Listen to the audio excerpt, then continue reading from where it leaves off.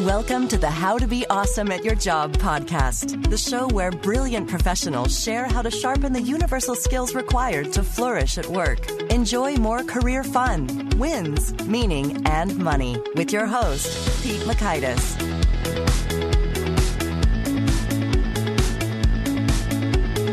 Hello, and thanks so much for joining us here for episode 110 with Jonathan Raymond, who really does a fine job unpacking his perspective on how personal and professional growth are really one thing and not two. So you're going to learn, 1, how you can become the leader your team is waiting for, 2, the makings of a perfect conversation, and 3, approaches to receiving feedback constructively. So if you'd like to check out the show notes, the transcripts, or the links to items mentioned, you'll find that over at awesomeatyourjob.com/ep110.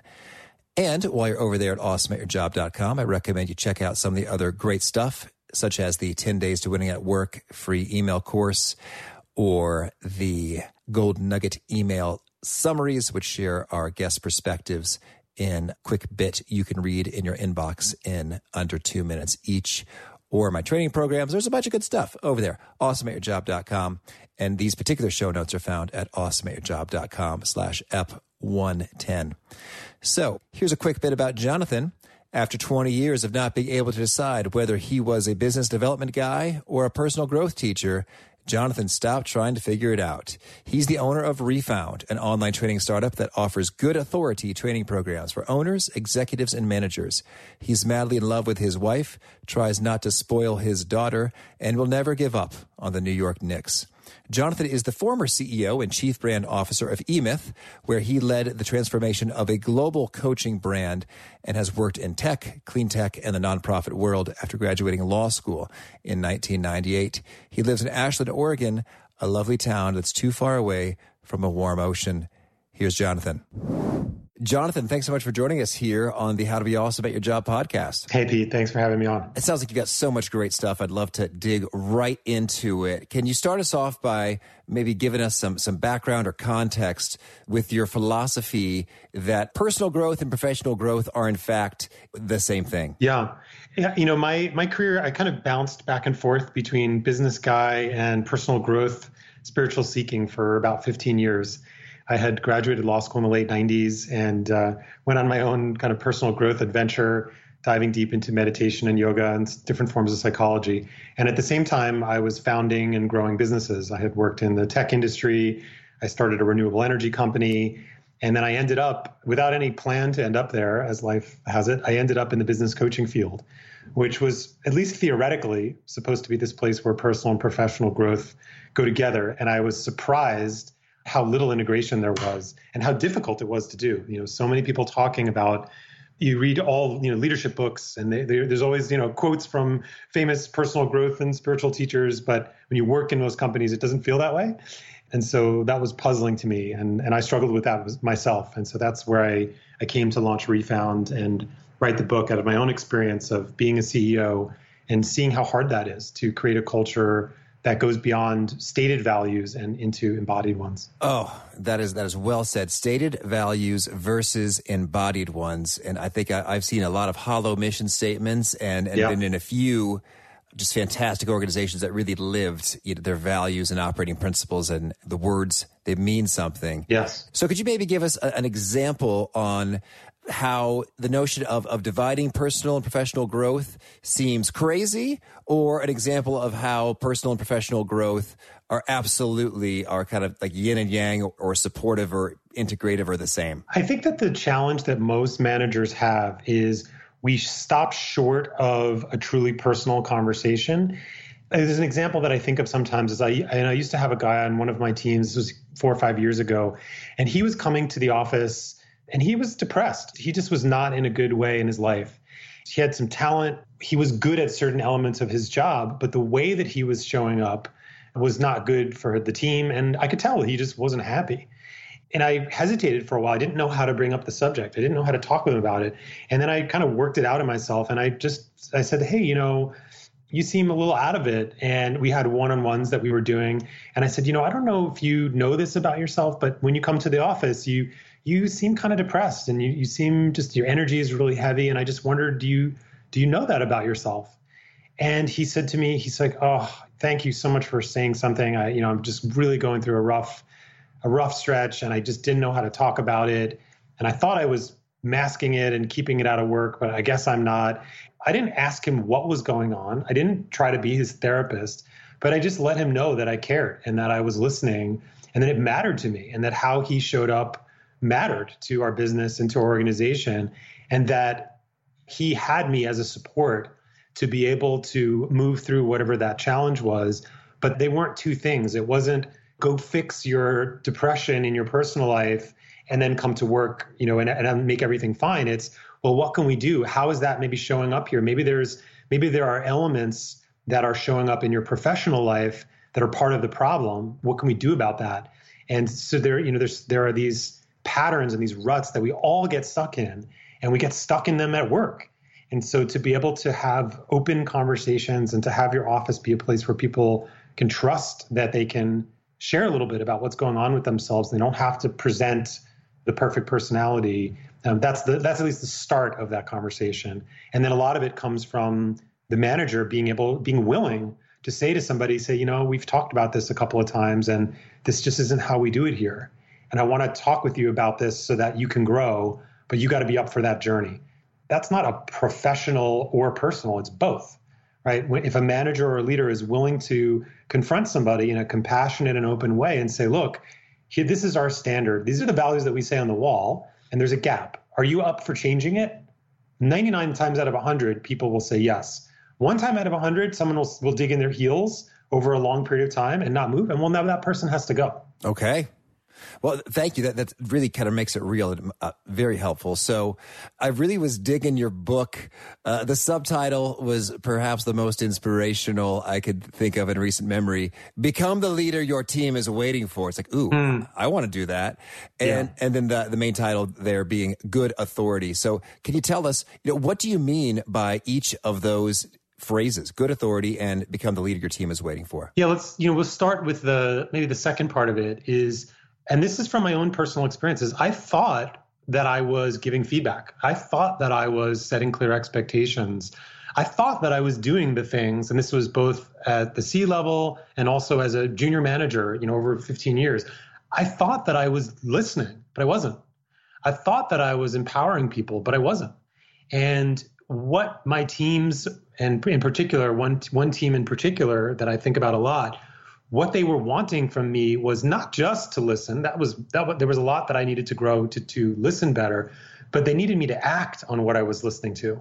They needed me to hear their frustration with what was happening with other directors or managers and leadership, and they needed me to advocate for them and say, look, here's what I think is going on the team, and here's why I think this is happening, and we need to make a change as leaders. And because I was in the position of power to do that. And that's what they were waiting for. And they were waiting for me not to coddle them, not to tell them everything was going to be okay, not to give them a gold star. They were waiting for me to challenge them. They were waiting for me to say, hey, here's what excellence looks like to me in this role. And you're doing some of those things, but here's some areas where there's some room to grow. Are you up for changing that? And then when I would frame that conversation the right way, then I was becoming the leader that they were waiting for. Up until that point, it was all talk. So that's where I got the second part of it. And the first part of it is, I think if we look back, we know about top-down command and control authority and those models. Those models have been around for a long time. You still see them out in the world. They still exist. That, authoritarian style still exists. It doesn't work for most people. It certainly doesn't work for millennials and most modern employees. They don't respond well to authoritarian leadership styles. But here's the thing. What we've done in the last 10 or 15 years, in particular in the US, is a lot of companies with the best of intentions have tried the no authority model. Oh, we're all on the same team. Isn't it all great here? Blah, blah, blah. And that doesn't work either. And so good authority is my attempt to find that middle ground. It's not all powerful top-down authority, but it's not no authority either. It's mentoring, coaching. It's that spirit of being willing to say, hey, look, I've been there a little bit and I know some things and I had some experience. I'm not perfect, but I've been around this topic or this skill a little bit longer than you have. And I've got some things to share with you to help you grow. That's good authority. Oh, that is helpful. And that was well said. What about no authority, because I think I came from a management consulting background, and we used a tool called Rapid to determine sort of decision-making roles. And so it's sort of like, who has the D, who has the power to decide? In a fair number of organizations, it's either like, we don't know, or kind of nobody, or take a collaborative approach, which is a bit of a cop-out to, yes. We're scared to say that, this guy's in charge and you're not, or vice versa. Yeah. And the thing is that authority is not the problem. And that's really what the book is about. Authority is not the problem. It's when we show up as a jerk. We're in a position of authority and we micromanage, but it's not authority. Authority is just a structure. It just says, hey, I'm responsible for the team, for the results of this team. I also have data that you don't have. But I also have job responsibilities that you don't have. And you have job responsibilities that I don't have. We have different roles on this team, and that's fine. There's not a problem with that. There's only a problem when people don't feel seen, when people don't feel valued, when they're on the employee side. And when employees, a lot of times, and this is a huge gap right now, employees don't know how to challenge their boss in a respectful way. So they either don't do it, which is bad for the culture, or they do it, they lash out. And this happens both ways, right? We're not good at this point in human history. Our expertise, we're developing our expertise in being able to be real time with one another, to be able to say, hey, that thing that you just did, that really upset me. And to understand how to communicate with another human being in a way that's candid, direct, but isn't accusatory. We're learning as human beings. And that's on both sides of management and the person in employment role in that context. And so that's really what needs to happen, is to open up those conversations. And that's so much of what the book is about. It sounds like you've teed up the very next question I was curious to hear. And that is, you've got a chapter in your book entitled The Perfect Conversation, which I found very intriguing. What makes a conversation perfect, and how can we have more of those? The perfect conversation is the third step in a tool that's in the book called Accountability Dial. And the perfect conversation to me is one where everything is out on the table. The perfect conversation is not, we have figured it all out and we have all the solutions, okay?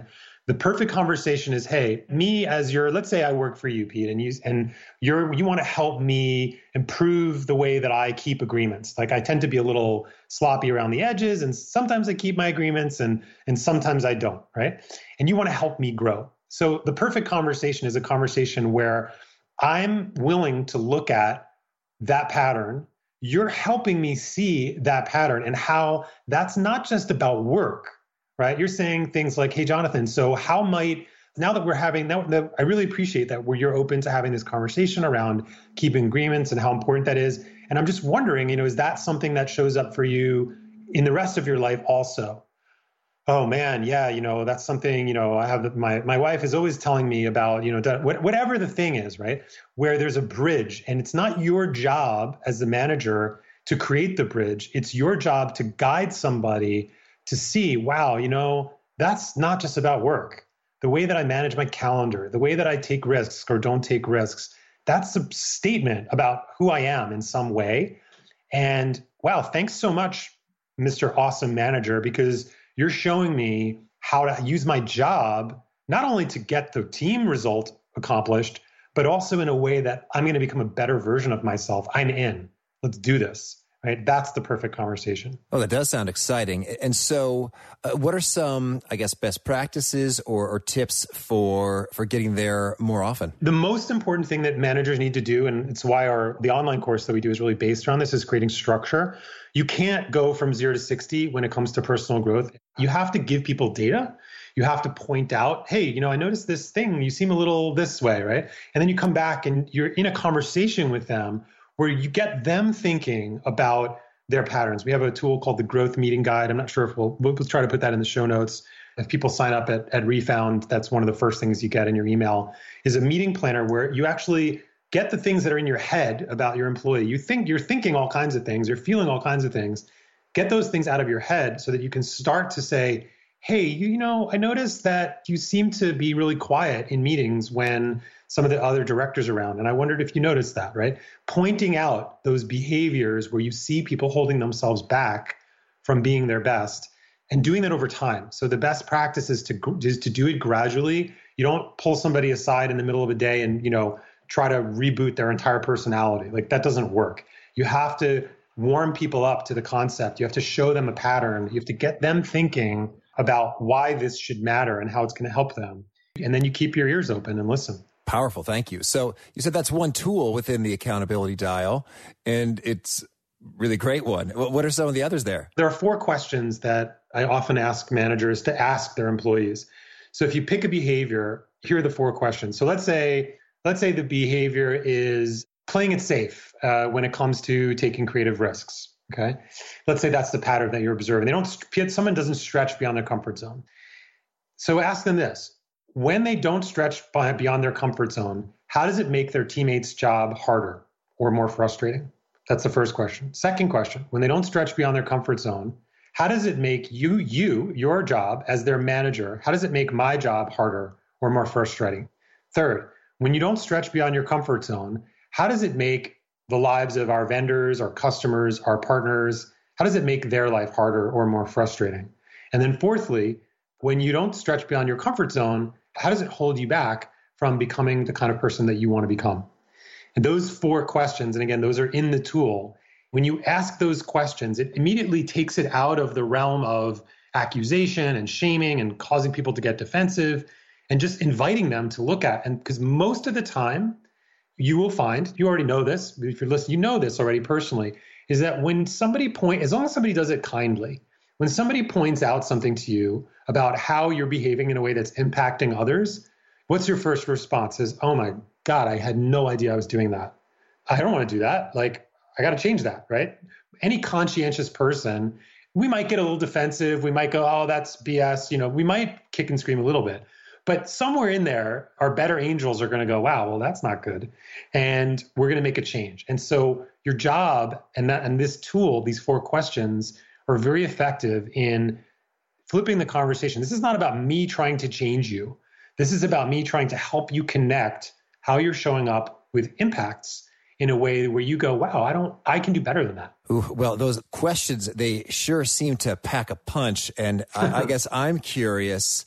You said the good angels, I'll be the devil's advocate here then. So I'm wondering if some folks on the receiving end of that could, in fact, do some lashing out. It's like, why are you guilt tripping me about this? Mm-hmm. Or, geez, Jonathan, I'm a grown man. You don't have to patronize me like this. So if you get some of resistance or backlash, what's that sort of the next step to handle that well? One of the skills to develop is to be able to pivot conversations, right? So sometimes you get people and they say like, wow, I don't understand why you're accusing me of that, right? And so you can be able to stay in contact with them. It's like, wow, that's interesting that you're having such a strong reaction.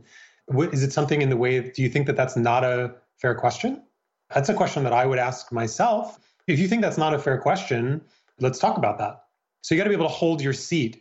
It's part of being an authority is not to collapse when somebody gets defensive, because people get defensive to test you and see if you're going to hold your ground, right? So if you give some constructive feedback and you're the boss and somebody says, whether you're the manager or the CEO, and they says like, and they come back with a strong reaction, then you might note that and be like, wow, that's interesting. I don't think that I said that in an accusatory way. I'm open to hearing if you think that I did. Yeah, that's good. This kind of reminds me of, well, I guess the word grown up just comes to mind in terms of, these are powerful questions that can be challenging. And it seems like some folks will love it and embrace it, and some will go maybe kicking and screaming. But you said the ratio is pretty darn good in terms of about 99% of the time, if you're warming it up gradually, folks, they roll with it. Well, here's the thing. Let's come back to what we talked about at the beginning, the difference between stated values and embodied values. If you have a value of professionalism and responsibility and integrity, and you give somebody, as long as you've done it kindly and you built it up and you created some context where they know that this is not attacking, this is you caring about them, and they get defensive and they kick and scream and they go toxic with their teammates, they're not supposed to be working there. Okay. That's you embodying your values and saying, you know what? This is really important. And it's not just about getting the tasks done in your inbox. That's not how we evaluate people here. That's part of it. But part of it is how you show up. And right now, with resisting and not being able to hear feedback, like that's not a good team. And I'm not going to support you in continuing that behavior. So absolutely, it's about creating a culture of fully functioning adults. And, there's an amazing video that Simon Sinek did, an interview that's out, and that this is our responsibility. I fully agree with him in this, that it's not to trash millennials, because there's a lot of people who are 50 or 60 that do this too. But most organizations, especially organizations that talk about culture, do a lot of coddling. They do a lot of looking the other way on non-adult behaviors. And in my mind, if you want to create a great culture and a high-performing team, you should have very little space for non-adult behavior. Maybe once, and then hey, not showing up on time, that's not okay. If you have a job that not every job requires you to be there at a certain time, but if your job requires you to be there at 10 a.m. or 6 a.m. or whatever it is for your shift, well, then you got to be there. And we don't make 5 exceptions to that rule. And there's a way to be caring and set boundaries at the same time. And there's not nearly enough of that happening in most progressive cultures. Well, I'd also like to hear, you used a phrase in your writings about unpacking unconscious bias. Can you tell us, what does that mean? Why is it important? And how do we do it? So this unconscious bias, which is of course, all over the place these days. And the most common form of unconscious bias is confirmation bias, which neurobiologists will tell us, neuroscientists will tell us, and mindful meditators will tell you the same thing, is that we look for information that confirms what we already believe, and we filter out information that goes against it or counters it, right? We do this out of necessity. It's human. Doesn't make you a bad person, doesn't make you small-minded, doesn't make you evil. It's just what we do. It's a functional necessity of being a human being. We have to filter out a lot of data. And so when we apply that in the work context, and we all of a sudden, we don't know we're doing it, but we're treating women differently than we're treating men, because maybe we have some history that is informing that, but we're not conscious about that, right? We give men a second chance on things that we don't give women a second chance on. That's unconscious bias. That happens, or we look on an employment application, and because a name sounds African American or from an Asian origin, we don't know we're doing it, but we might not put that name to the top of the pile. So a lot of it happens in the hiring process, but it happens in real time. And there's ways to look at, but you have to listen, you have to ask questions, and to observe the organization and see what's happening and look for the patterns. If you work on a team and let's say you're a white male and everybody on your team is white male, you got some unconscious bias going on. Are you going to look at that, or are you going to pretend it's not there? If you look at leadership teams, it's changing, but it's not changing fast enough. Most leadership teams, especially in tech, there's a lot of white men. That's a problem for women trying to make their way in the organization, because they don't have a lot of role models for how do you inhabit authority as a woman. It's so complex, and you don't have to solve it, but you have to ask the questions if you want to create the kind of culture that feels inclusive and not just diverse on the surface, but intellectually diverse. Those are the kind of places people want to work. Thank you. And so we talked a number of times here about the honest, hard, or challenging sort of questions and feedback offering. I guess I'm wondering, we talk about being adult, what are some best practices or behaviors when it comes to being on the receiving end of that feedback and getting it, first of all, if it's hard to come by, and then using it well? Mm-hmm. The most difficult thing, I think, to do as an employee is to separate the message from the messenger. It's very hard when you have a boss that you don't like, or you don't respect, or you think that they're hypocritical in one way or another. It's both very difficult to do, but the most important thing to do is to separate the message from the messenger. Let's assume you're right. They are hypocritical. You don't like them. They're not a great person to work for. They don't walk their talk. And what is true about the piece of feedback that you just got, or the review? What can you take for yourself and say, you know what, I don't like the way they said it. I don't like the way they delivered it. And I think that they should have done it differently. But for my own self-development, I'm going to take 100% ownership of the truth that's inside of that feedback. It's the most difficult thing to do. It's so easy to just throw the thing aside because of the way it was delivered. That's the highest bar of self-responsibility that I know, is to do that, is to say, look, I don't like the way it got to me, but it's here, and I'm going to do something with it. And any final perspective on what should be happening or done in order to have great one-on-one meetings? If you're let's start with the employee side. This was always my dream, and I was able to achieve this after a while as I started, working this way, is I want employees to start thinking about how can I own the one-on-one, right? So if let's say you have a weekly one-on-one, don't wait for your manager to initiate the conversation. Come prepared. What do you want to work on? There's something you want to get better at. Be proactive. Go into that meeting and say, hey, before we talk about anything else, there's something that I want to work on and I would like your help with. Can we talk about that? That's a manager's dream. That's the CEO's dream, is when you want to distinguish yourself and set yourself apart from the crowd. Be proactive about your own growth and make your one-on-ones about you. And here's what I want to work on. Here's my goal for this year. And here's how I see it relating to my job. And if you want help developing that, send me an email, hello@refound.com, and I'll help you develop that conversation. That sounds ideal. Thank you. Well, Jonathan, tell me, is there anything else you want to make sure we highlight before we shift gears and hear about some of your favorite things? I would just say just because we ended up talking a lot about, difficult feedback and awkward conversations, I can't emphasize enough. The purpose of a one-on-one meeting, a recurring one-on-one meeting, is that you have a positive frame. You have a positive conversation that's happening on a regular basis where you're recognizing all the good things that this person is doing, so that when you have to have an awkward conversation or a tough conversation, there's a context. It's not coming out of the blue. So we spend a lot of time talking about the tactics of how to pivot that conversation. But if you try to do that without having that weekly one-on-one conversation where that person already feels like you're on their side, it's not going to go well. So remember to keep it in balance. Oh, thank you. Okay, well then, can you start us off by sharing a favorite quote, something you find inspiring? The quote that I put at the front of the book is one that I live by, which is, we teach best what we most need to learn. And I think that that's true in so many different ways. It was from Jonathan Livingston Seagull, I think, is where that actually comes from, an old book. But we teach best what we most need to learn. And so whatever that is that you're teaching, a good thing to look at is, how do I need to get better at that? What am I trying to teach myself in that process? And how about a favorite book or something that you turn to again and again? I like to read comedy and in different things. And so I would say these days, we read a book with our family called 3 Bags Full, which is probably a sheep detective story. And I think it's great to get out of the work mode and into a more playful state of mind. And especially if you have kids and you like reading books out loud, 3 Bags Full is a great one. Oh, thank you. And how about a favorite tool, whether that's a product or service or app or thought framework you find yourself turning to again and again? There's a couple of tools that I use that I really like. I'm a big fan of Drip that I use for my email service. I like it's a really simple tool to use.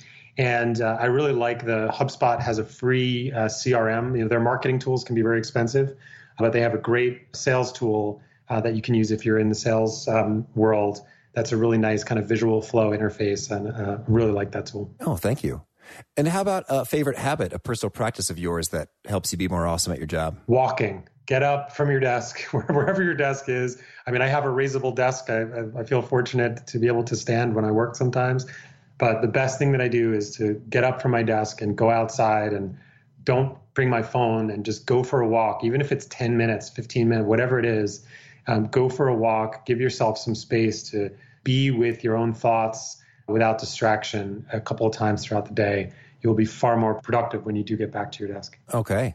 And how about a favorite sort of a nugget or quote or Jonathan original that tends to get folks nodding their heads, taking notes, retweeting, Kindle book highlighting, kind of really connecting with an articulation of your message? The thing that people often resonate with is this idea that personal and professional growth are one thing, not two. And how about the best way to contact you or get in touch if folks want to learn more and see what you're up to? We've got a host of free stuff at refound.com. So that's REF like Frank, OUND.com.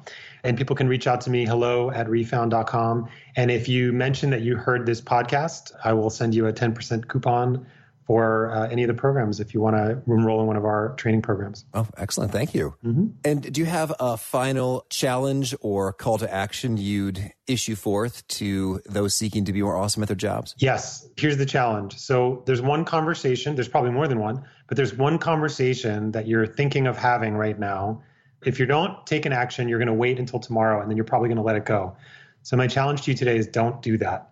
Have that conversation, find that 5 minutes, pull that somebody aside, do it kindly, do it compassionately, find a way to share what's been on your mind and open up a new conversation instead of waiting till tomorrow. All right. Thank you. Well, Jonathan, this is so good and juicy. I want to be chewing on this and thinking about some of those conversations in my own world. And thanks for everything. Yeah, you bet. Thanks so much for having me on and great questions. I love that wise perspective about separating the message from the messenger when receiving feedback and how that can really enable you to receive feedback and wisdom from all sorts of people. Whether you like or respect them or not, there may well be a kernel of great wisdom that makes the difference there. So thank you for that, Jonathan. So if you want to check out the show notes or the transcripts or the links to items mentioned, you'll find that over at awesomeatyourjob.com/ep110. And I recommend you punch the subscribe button so you will catch folks like our next guest, Mark Miller, who is talking about career pivots and what to think about, how to execute them, and how it all goes down. So I hope to catch you then. Peace. Thanks for joining us for today's episode. To get the most out of this conversation, visit awesomeatyourjob.com to find today's show notes, transcript, and infographic summary cheat sheet. For more entertaining professional skill sharpening, be sure to subscribe to catch the next episode of How to Be Awesome at Your Job.